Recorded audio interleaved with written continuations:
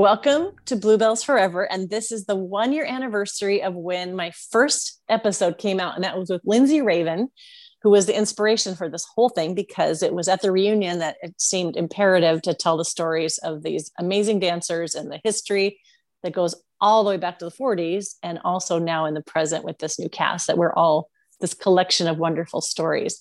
So it felt important today to just honor this. Like, marking milestones seems important, especially in a year where we don't know what day it is half the time. I finally figured out it was Saturday. So I just felt, okay, let's mark this. And I wanted to ask my good friend Anne to help me out on this and actually interview me, because I don't want to just get on here and just ramble for, for a whole episode.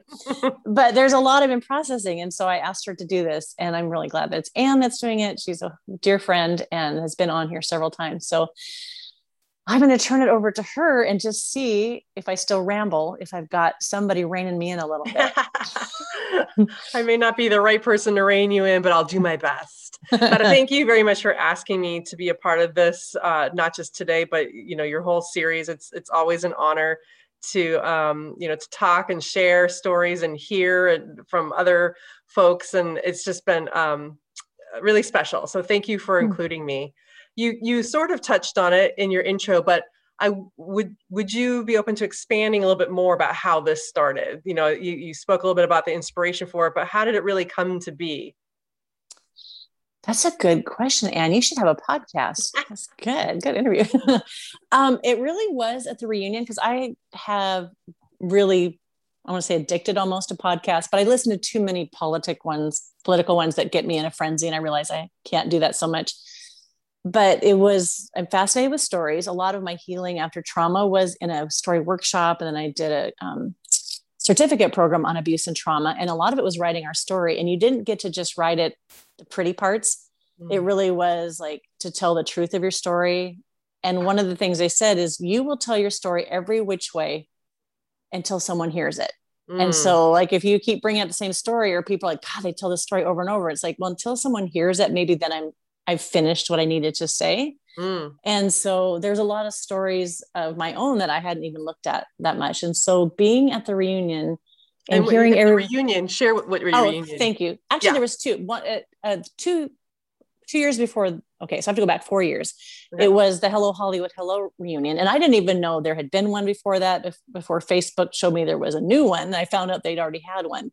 And so finding these people was a gift, and being there, and I just had a hip replacement. So I was on morphine and pain and a scooter with swollen legs, but a pretty dress.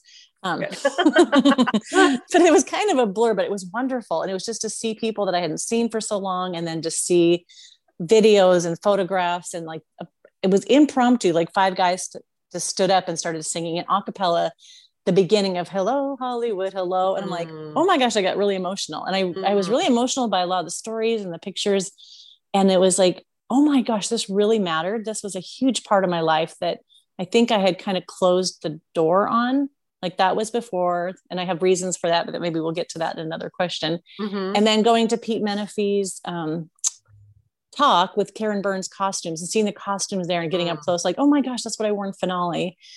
And just talking about just the beauty and how lucky we were to be hired, that it was I know that I got hired out of 300 something dancers. And then I realized not till that long ago, there was only 5 of us that they brought up from the Vegas audition to come in as replacements a year into the show. And then it wasn't just Vegas. They had other auditions, and I talked to other people I've interviewed, and they auditioned in Paris, but they also, they would go to other cities until they got everyone that they wanted. I mean, they could have just taken it out of one city. So I think it was just this realization of what an honor it was to even be chosen, and understanding more of some crap that was wrapped up in that around my own story that I didn't fully get to appreciate it. And then when the one for the Lido in Paris was a couple of years ago, I thought it was only people at the Lido. So I thought, I'm just going to put my nose in here and say, is there any way? And they go, oh, no, this is open for all Bluebells. And I bought that ticket. I don't know if I can pay for this. I don't know if I can justify this. I have to go. It wasn't just I'm going. Yeah. And when they said, who wants to take class on the Lido stage, only 20 people, I had my second hip replacement. I'm I'm doing it. If I'm hobbling or whatever, I'm going to do it. And then the photo, like I took every opportunity of what was offered. And I think I really embraced that one. But it was standing in line, like you're waiting, to check in, and the line is really long and they can only get people through so fast. And I'm thankful for that, because it was time in the line.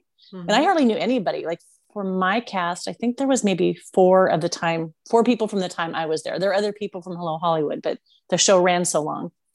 So I didn't know hardly anyone in line. And you just listen to the stories and you'd see the reunions of people hugging each other and like, tears of joy and high pitched girl screams of like, oh my God. And just listening like, oh my gosh, this is such a weird reality that we lived. And when you're in it, it seems normal when you talk about, the horses in the show or what happened with the tiger, or, and then you go to your other job and like, oh, that's not normal. And I think it was also seeing photos on Facebook were being posted. And I just started to go back through my scrapbook and remember things. And I think just really wanted to embrace it fully. And yeah, so after immerse yourself in it.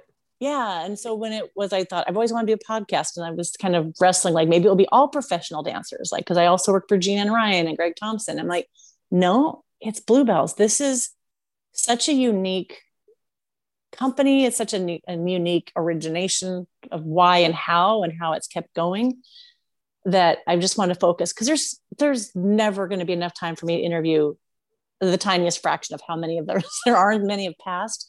And that was another thing. A lot of people have passed this year, like now that we have social media, of like grieving another death and another death. That it felt like, let's tell these stories while we're here and we're mostly of sound mind, and we can appreciate it. And now we have COVID and we maybe have time, and that the world feels just kind of fragmented. Like we're so divided in so many ways, but we're all in the same thing together. So every time I talk to someone in another country, like, how's it going there? Like, what's your lockdown like? Or what are you guys doing?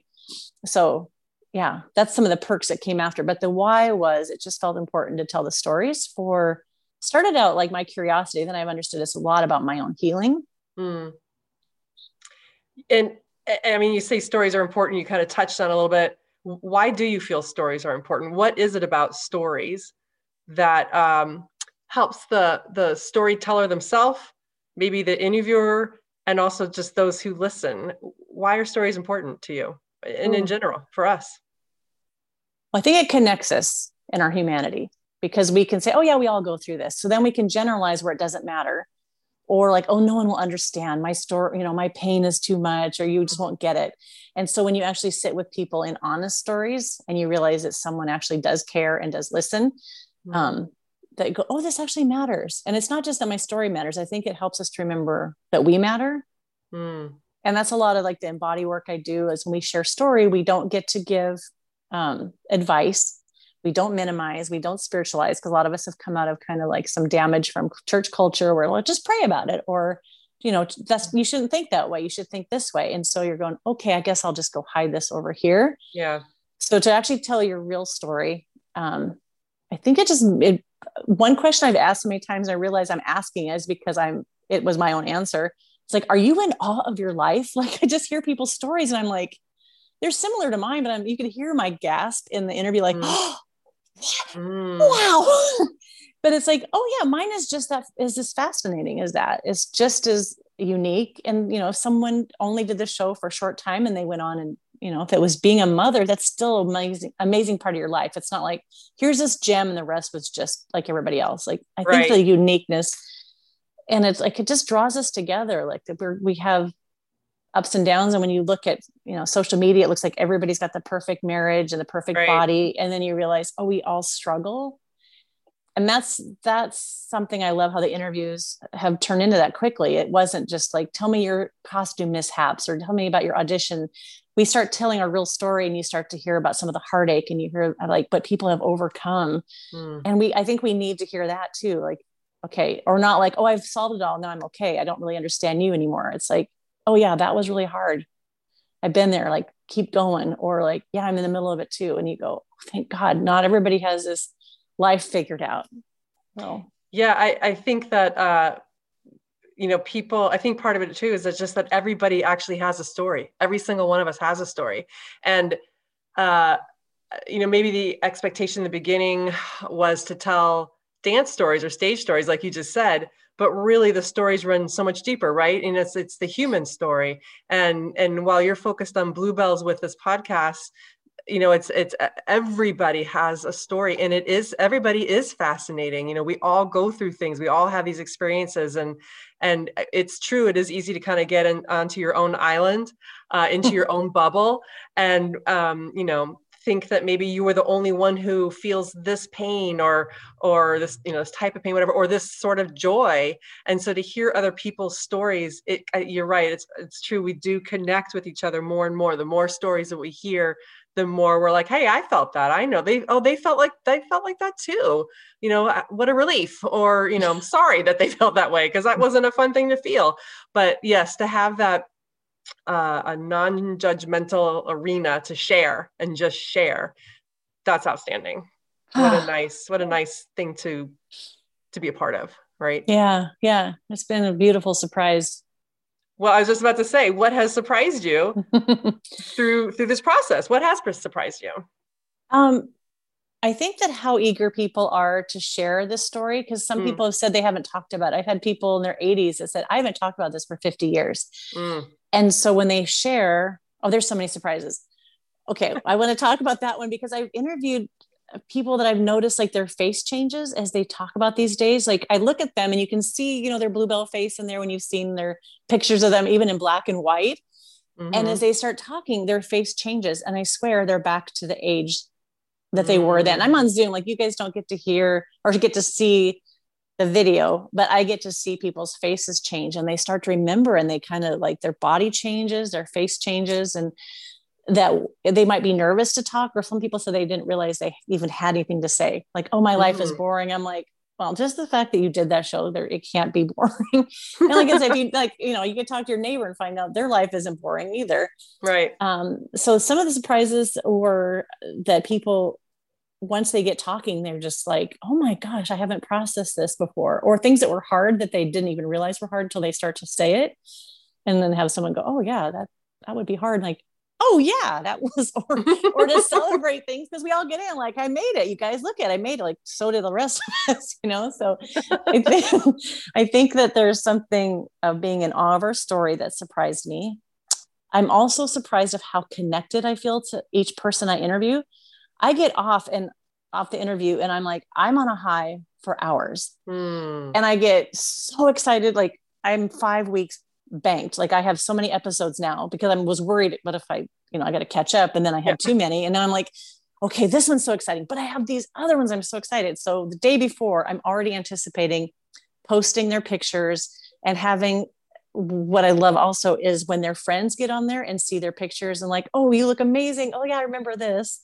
And then their friends are seeing themselves in their pictures. And I feel like these people get to be celebrated for this time, like to have people reach out and go, oh, I didn't know you did that. People from their outside world. Yeah, right. But I didn't know you could do that. And I didn't know, that was even part of your life. And the people that were in the show with them, like, I sat next to you for a year. I never knew this about you. So I love that. And I get excited to just post the pictures, and I get really excited about the pictures because our photos are amazing. Yep. Mine and my generation were done with a crappy Instamatic camera, and we probably have 2 rolls, and one of the rolls is in front of the toilet because you weren't really supposed to be taking pictures. So you're backstage against.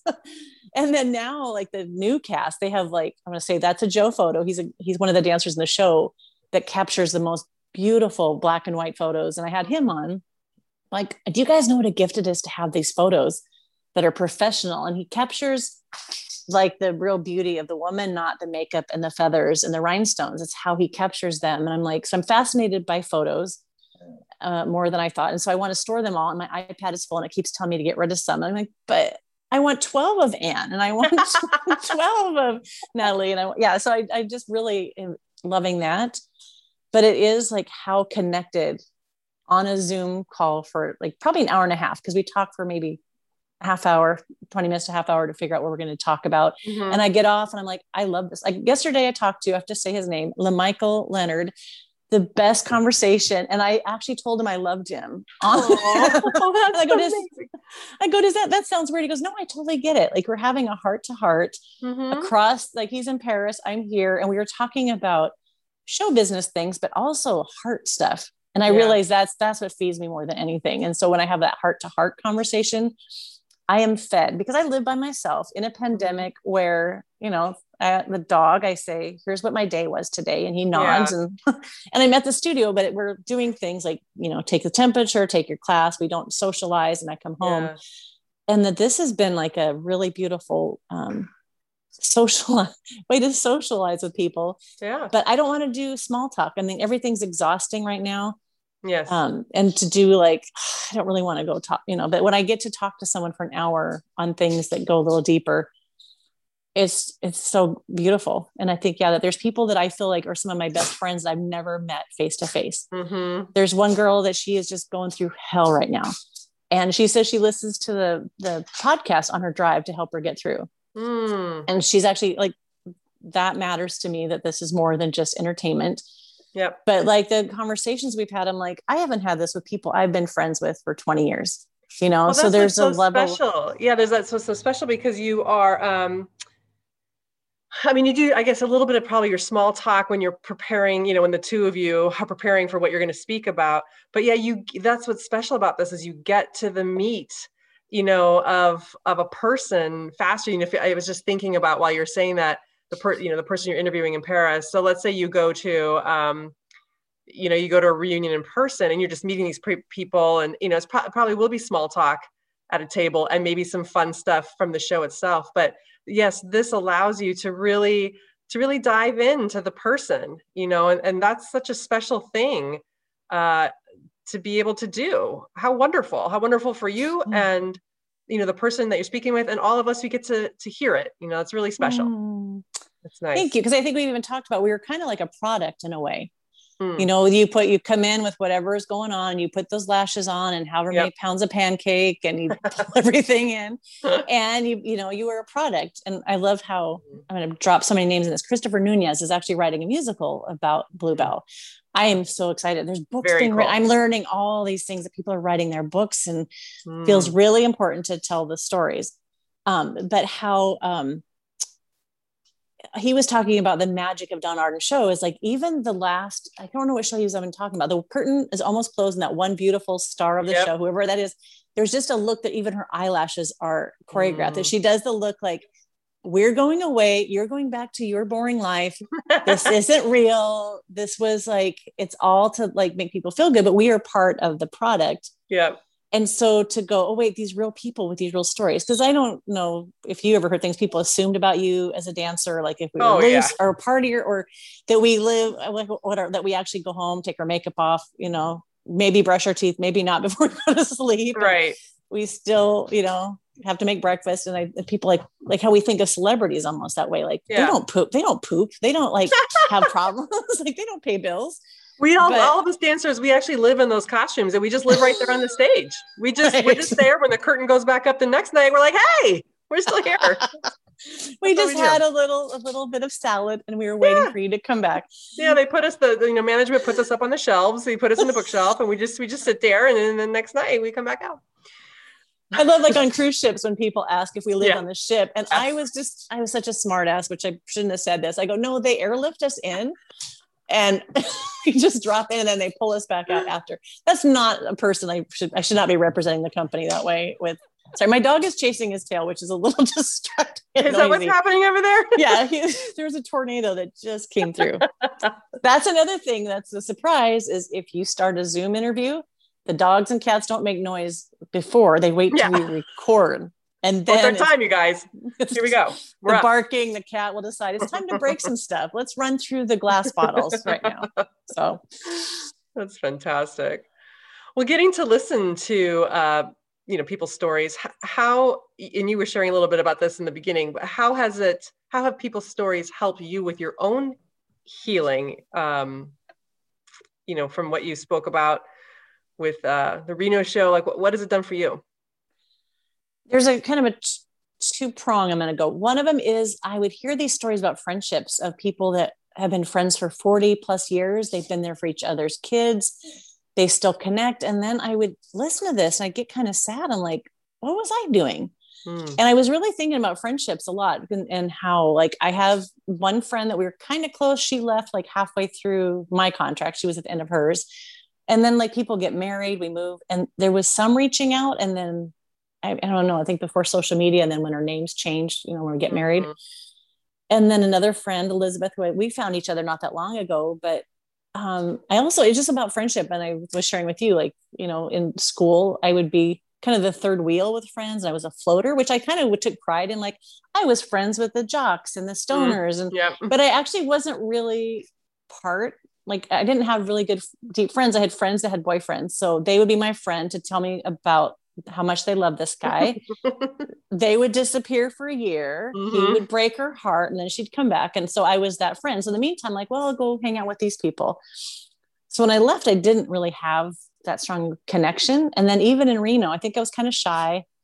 I loved everybody. And I remember listening and contributing. And then it wasn't really till I went to Puerto Rico, and I went with two girls from Hello Hollywood Hello. And then we were in an apartment together. And then it was just that friendship depth. I think it was like, you know, if you don't practice being a friend.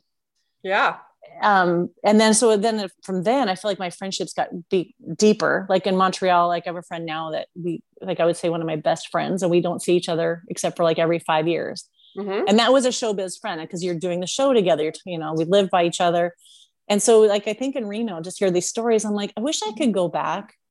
And like these people that were amazing, that were in my row, like I hear their stories. I'm like, can we go back and just go hang out at the Peppermill now? And like with the knowledge and the wisdom we have now, and just get to do that of things. So it was kind of a sadness, but you know, I think a lot of people said, I wish I'd done this more and that, but I go, we were where we were.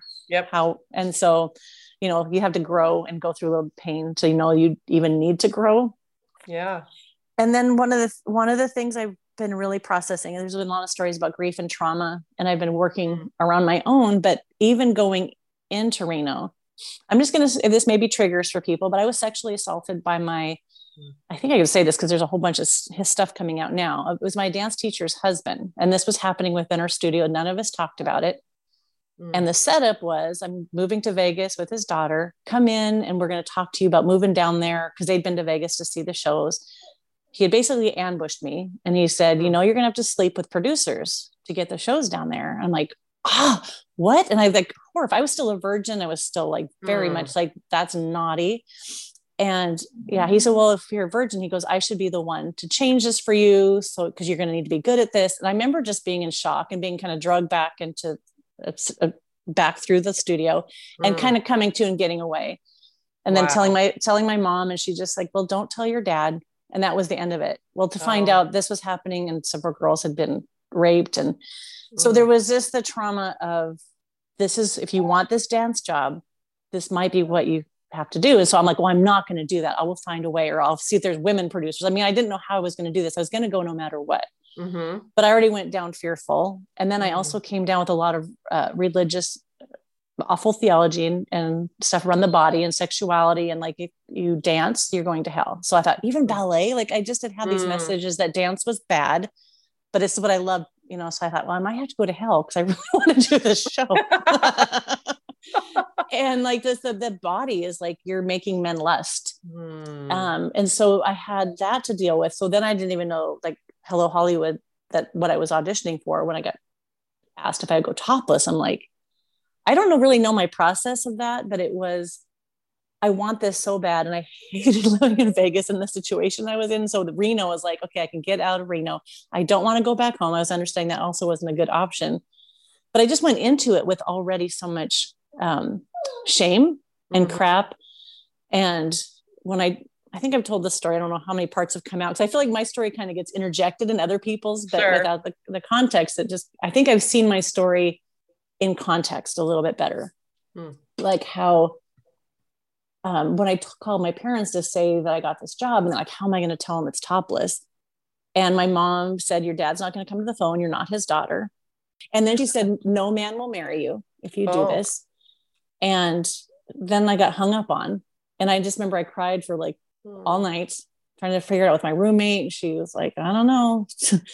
But I went to Miss Bluebell's room to sign my contract, and I cried the whole way there, and then told her, I can't take this job. I go, my parents said, I'm not theirs if I do it, and no one will marry me. And I go, I'm a Christian and I can't do this. And I remember I think of all, I see the picture. She just seems so regal. So the fact that she's hugging me in her hotel room, it's kind of baffling when I think of my impression of Miss Bluebell and then this moment. And she just said, girl, honey, she said, honey, I added that. Missy, she just said, these are good girls. A lot of these girls are married. They have children. There's Christians. Like this is very different from, the Americans see this very different is how the Europeans see this. This is the body. It's beautiful. You're not doing anything wrong. And I had to really process, like, she didn't need me to do this show. It's not like, gosh, we got to lie to get Sherry in because she's the one. It's like, no, there's like, did you see the other 300 people at the audition? So I know that it wasn't to sway me in. I just felt like it was a really kind thing that she did. And then I had to reconcile and figure out with my parents, and they saw the show, they liked it. My grandmother came a few times, but even in the back of my mind, like, no man's going to marry me, so, and I do get married to a wonderful man. And I remember like telling him this thing, like, okay, when I tell him I dance topless, it's over. Yeah. And I built this all up, and he goes, okay. Oh, yeah. And I think where I was going also with the healing of this was kind of the start of being fascinated by this was being in therapy around a lot of stuff I've shared with maybe on some of the episodes, that my husband took his life 12 years ago, and you knew Kirk, and you were part of my life when all that happened. And so one trauma brings up a lot. And so I ended up in therapy for the first time. And so we're working around this other hard things. And then he asked about, I don't even know how we got about the show. Cause I'm like, okay, when I tell him I was topless, then he's going to figure out why I'm so bad. And I was ready for the therapizing around being a topless showgirl. And I told him, I sat there with my head down, and he I don't know if he said, look at me, but I remember looking at him, like afraid to look in his eyes. And I said, did you like it? I started crying. I loved it. I'm going to cry now. I go, that was where I felt the most empowered in my body. I felt beautiful. I felt connected. I think there was, it was a process. I mean, now I feel like I have to go back and own that G-string in a totally different way. Right. And it feels really beautiful because it is like the audience doesn't get to say anything. They don't get to have you. You have full say. You have the power. You're with other amazing people on stage. You're not by yourself. And so I realized the process since the first reunion, Hello Hollywood, Hello, and coming to terms with like that was not my shame. That was put on me. Right. And now I feel like, oh my gosh, what a gift that was, and how beautiful that was. And what the hell, look what I was wearing. Like I was a goddess up there. Right. And so I think it's been a retroactive healing around a lot of shame that should not have been there. Like how you're responsible if men lust. Your body is dangerous. Men might have bad thoughts. You're being naked may make them listen to rock music or play cards or swear or whatever. It was all connected. That dancing leads to sex, dancing leads to alcohol, drums lead to sex. Like, and then you find out, well, sex isn't bad. Like, what? Right. Right. Damn, I could have been having so much more fun in these shows. And this helped you come to this point. Your podcast helped you come to this point. I think I was circling around it.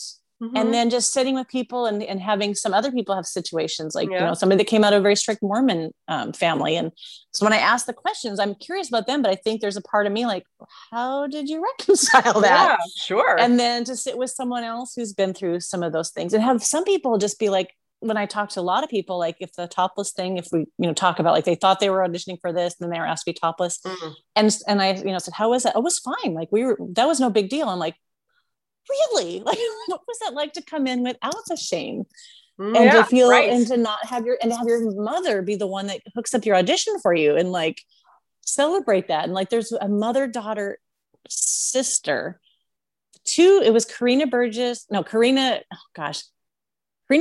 Marissa Burgess, they're sisters. One was the star at the Lido, one was the star at the Moulin Rouge at the same time. And their story is fabulous. And then now Karina's daughter, Savannah, is a Sublime, which is, she's amazing.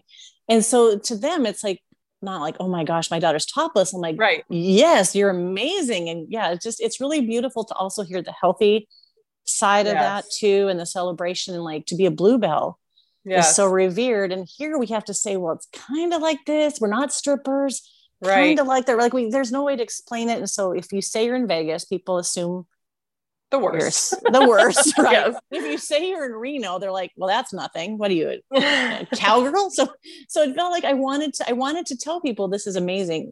And one of the things when I talked to Athena Pataxel, who has her podcast called Showgirls Life, of how she was saying, like, it was really funny because it made me realize my flip of that was, am I that person that's making a bigger thing than it was? Like when like, I think like the football player, like I'm thinking of Napoleon Dynamite, the guy who's still living out that one play. Yes. Right. You know, Yeah. like your glory days. That glory. Yeah, exactly.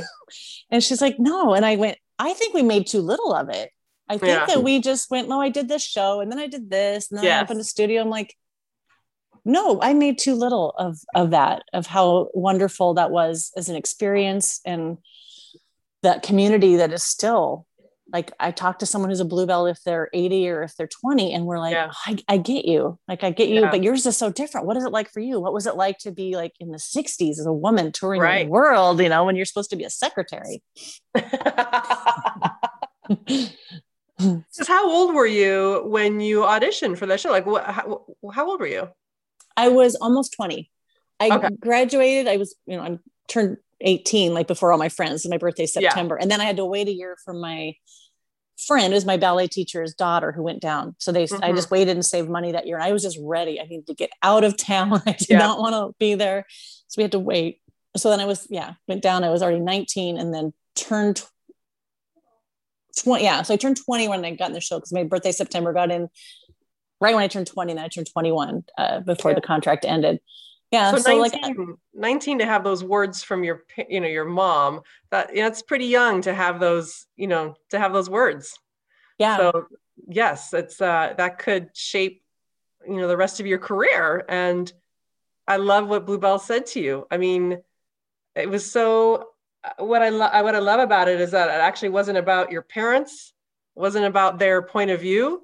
It was about the women in her show. It was about the show itself and the opportunity and what you could be a part of, versus any kind of judgment about what your mom was saying, which I think that's really neat. How wonderful. Yeah. Wow, that's really good. Okay, I just thought that's another part of the healing. It's like, your mother's stupid. Right. Like, no. She didn't, no, that was, your mother felt that way. Okay. But yeah, she was talking about your opportunity versus, about your mom's words. It's neat. I do want to say something also that has been a wonderful surprise is Bluebell's life. Mm-hmm. Like, I knew that moment with her, and I knew she came to the show once or twice the year I was there. Don Arden, I knew from the yelling and the things I heard and his reputation, but I think he came to the show once, and then I went on and worked with the producer. So I never really knew about her history. I didn't know her longevity. And I have learned so much because there's people that tell me, like Jeremy Boucher, he's in his 20s, maybe. He knows more about Bluebells than probably any of us do. And he's a young guy that is like a historian in a way. Mm-hmm. And so he's telling me things. And then Christopher Nunez, who's been doing his research, he never was in the shows. He's just been researching it. He goes and reads all the books on it and finds out more. He's been listening to the podcast because it's helping him get kind of the personal stories. But I had an interview with him, and I'm like, what, really? What? And I have her book that it's really fascinating, but it's good, but it's more of the stories, like the people that actually were friends with Miss Bluebell, and what an amazing businesswoman she was, and how smart, and how she took care of her girls, and the whole thing with the war, like what happened with France being occupied by Germany, and like that the show's still going on, and what's happening. Yeah, there's just so much. I'm fascinated by her, and to be a woman of that time with that, the way she did what she did is amazing. So I think it makes me have this pride of not just the Bluebell name as a bunch of dancers, but from Miss Bluebell herself. And even just the name, like I was going to call it, I don't know, something of rhinestones, I don't know. But then I went, the name of the reunion in Paris is called Bluebells Forever. So I asked Lindsay, I said, if you don't want me to use this, I won't. And so she gave me the okay. And I'm like, it just, so a lot of people are confused. They think that I'm talking about flowers. I'm like, I just want the flowers because I'm now, here for a garden show. What's happening? What are all these toxic boobies? Because there are the bluebells are in bloom right now, all out in front of my yard. So it's just interesting that the anniversary just lines up with that. And so I just wanted to honor like Miss Bluebell's legacy, that each of us are grateful for a career if you met her or not.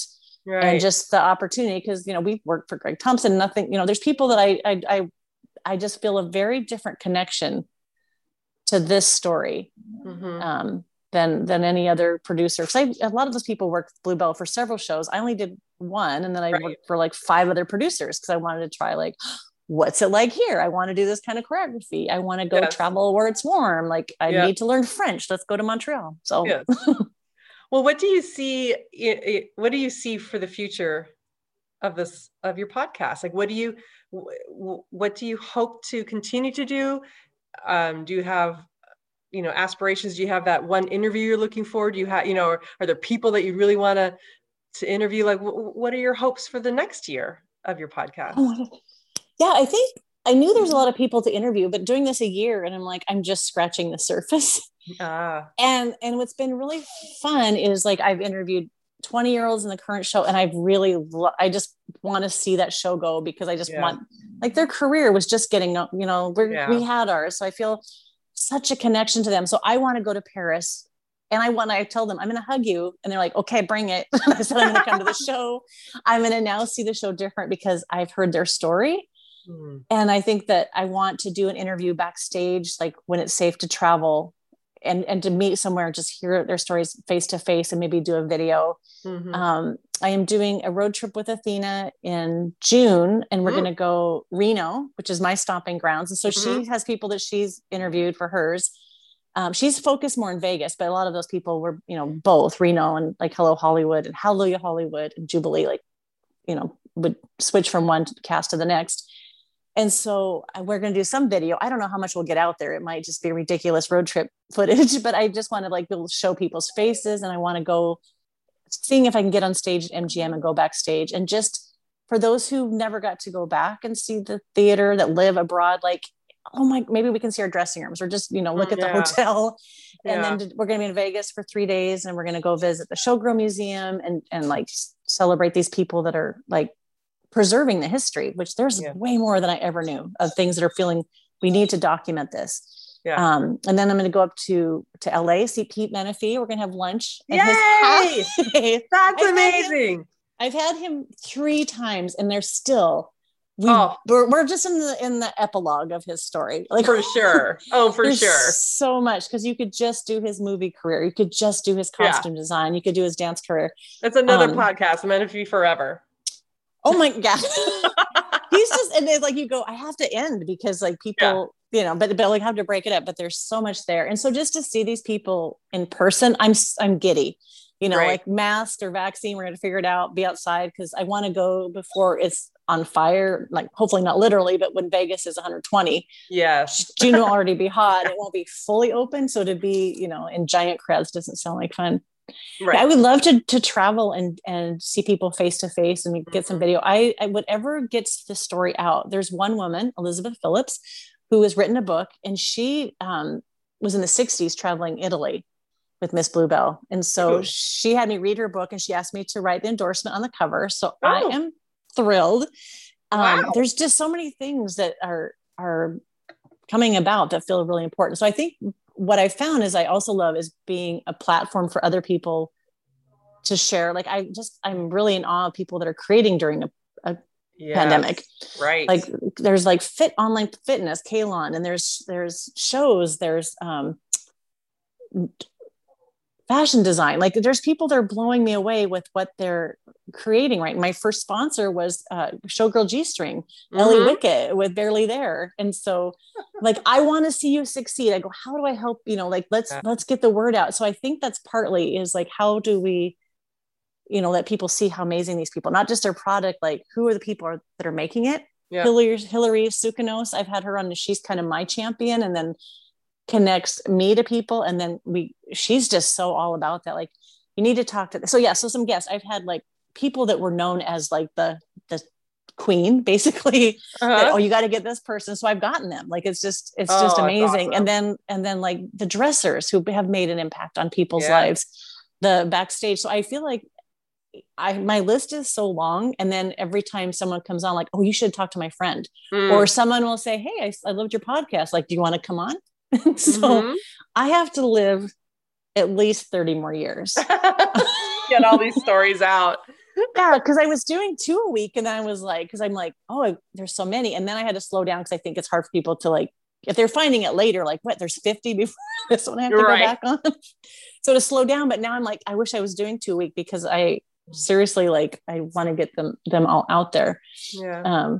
So whatever comes out of this, I feel like I didn't know this was going to be a thing, so I've kind of held it loosely, like a lot of things in life, like, who knows.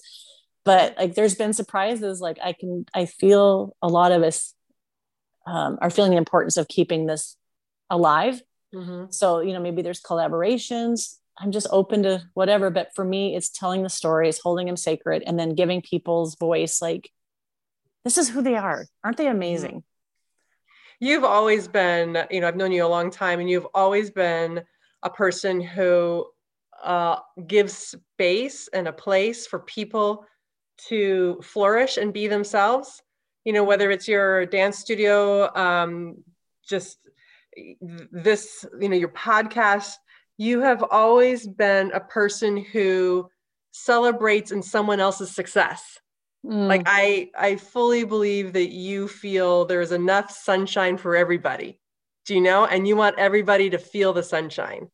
And what you were just sharing right here it just goes hand in hand with that, where, you are really good at that, and just giving an avenue and a platform for someone to share and shine. And I really appreciate that, especially, as somebody who's known you since I was a teen, right? So, you've always been there for me in that way. And I see it. That's why you're so beloved. That's why people want to come and speak with you, and when we can be with you, because I know, I can't wait. You allow for that. Quick side question. Do we know when the next Bluebell reunion in Paris is going to be? Do we know? I think a lot of us will bring it up and like, Lindsay, if you're listening, we're ready. Because like, when we were in the last one, we're already asking when's the next one. And then we had the pandemic, which again, I can't believe, like, if that had been the year, if it would have been last year, we wouldn't have had it. And like, we're so grateful that we had that before this happened. She seems like she was willing, and we were like, so no, take a break. Like, really, we love you. Take a break. And then, like, maybe we realize that a lot of us maybe can help in certain ways now that, we have more social media and how much work goes into it. But it was, Anne, you have to come. I know you and I have talked about going to Paris, because now you have to come to Lido with me at least twice. Yes. But we also need to see the Moulin Rouge, and we need to see the Crazy Horse, and then Nouvelle, which I had no idea there was more shows. And there's one in Strasbourg, which you love. Yes. And it's like 1,000-seat cabaret show. That's a full feather showgirl. And this tiny, I'm like, wait, those don't go together. Like it looks like Beauty and the Beast would happen. And then you've got a cabaret topless show here. Yeah. I love that. Sign me up. Well, I don't have a lot of regrets in my life. I really don't. Cause if there's something I want to do, I do my very best to get there. And if I don't do it, I let it go. But that year for that reunion, I already had a trip to Europe planned for December, and we're doing something else in August, and I just couldn't make another August trip to go out to that reunion. And still, I'm in the Bluebell Facebook group, and just still seeing those pictures, and when it came back up for people's memories and stuff. And it's not that I don't regret it, because I really try not to regret stuff, but boy, I really missed that opportunity, and I miss that I didn't get to go. So yes, that's why I'm like, just selfishly, I'm just going to use this interview right now for my own purposes to find out when I get an opportunity to go. All right. We will all put a little pressure, because when you and I talked about going, because you said, can Steve go? I'm like, damn. Yeah. I love Steve. You guys are so fun together. No one in my life would I want to travel with them and their husband. No one. Right. Except for you and Steve. But I just think what would be so fun is to see a show with someone was so fun, of watching the show with other dancers who were so excited, and interviewing the dancers in the show at that night. They said that was one of their favorite performances ever. They said they could feel us. Oh, I love that. And so it felt like it was equal. So it was really fun to watch it, not like explaining it to someone who doesn't know, like, hey, I used to do that or whatever. It was, so that's why we think it'll be fun to see it with you and like to really like, oh my gosh, we did this. We did that. That's exactly it. It's like, we did this. This is amazing. I think also kind of the point, touch on this that you spoke earlier about it, but you know, when you're in the moment, you know, I was in Jubilee for 2 years and I don't know, I don't think I knew to know that I should be cherishing my time then, right? I was 22 to 24 years old. I mean, I love my time. Don't get me wrong. I loved every minute of being in that show, but I didn't know just how special it was. And sometimes I think, you know, maybe the current cast sounds like more and more they do understand, and maybe more so in Europe than us in the US, you know, because maybe there's a little bit more of the history and the connection, you know, in Paris and the shows and the theaters themselves. I'd love to find out for myself if that's true. But, you know, I in a way, it's almost like a special treat for me later in life to have this different connection to that time period of my life. Cause I think I probably appreciate it more, you know, at this age, but it's so fun. You know, there are a lot of years between me and when I was in that show that it just makes it even more special. And it just, you know, makes me kind of stand up a little taller and be like, yeah, I was a Bluebell. This is amazing. And look at this whole community and, you know, your podcasts and the Facebook groups and the reunions. It's, you know, it's really cool to be a part of it. And I don't know if my 22-year-old self would have appreciated it. So I've heard that, I think, from every person. I think we just can't quite. Can we do a shout out? Yes, we can. It's my damn podcast. For sure. Shout it out. Somebody that you know too is Hannah Mooney, who is in the cabaret show that we got started on. And I was like, so thrilled. And I do have to say, that is one thing, when that comes back, my expectation is much higher. Because I have watched videos. I've heard that like the refinement that we had that doesn't translate to dance today. Like I've had some Heels from Paris workshops where I had these amazing people on Zoom, and Hannah has been to almost all of those, and she listens to the podcast. So Hannah, I love you. And she just like this whole world that they don't have access to. Like, you want to be a dancer, you know, maybe the Rockettes. So I just love her feedback. It's not just the stories, it's the heart stuff. She's just, this part really made me think about this person's. Oh, okay. So she's giving me the time signal, but I told her, I go, let's work on that. Let's get you to Paris. Yeah, because I watched her in the last Heels class, which was with Jonah Wilkins, and that was with Alexandra Yaretsa. Beautiful. And I watched something switch in Hannah where all of a sudden she transformed, because she's watching people who do it really well. And she's like, I want to live that life. I'm like, then I will. She's going to house sit for me while I do the road trip. I'm like, let's trade and let's, how can we get you there? Because for me to go to Paris and see Hannah or anyone else who wants to do that, because I think people have no idea how hard it's going to be. What they put you through, those auditions are different than what we did. Like, you have to be doing upside down push-ups on the wall to show that you're strong enough to the can. I'm like, oh, okay, would have failed that one. But there is something of seeing it inspire, because I think I was hoping more people at my studio would listen. I don't think hardly anyone does, but there's a few. And so when they say they listen, I get emotional. I'm like, because I feel like, oh, you know, that part of me that nobody else knows, because it's like, oh, that's before. So I feel like that part feels important. And maybe it would inspire dancers to go, there's more than being in a Beyonce video. Right. You know, there's other ways you can make money and do this show and still take dance class and still do outside gigs and like see the world. So I'm hoping that when things open up, it might be different, and maybe we need that. But like, okay, here's what you do. Here's some stories you can listen to. Here's some motivation. Here's some people that had some heartache getting there, but that overcame it. So that's something I get excited about too, is like, can be a preservation, but also maybe inspiration. Like, you can do it. We did it. Yeah. I couldn't do a clean pirouette. I think maybe I got it before the audition.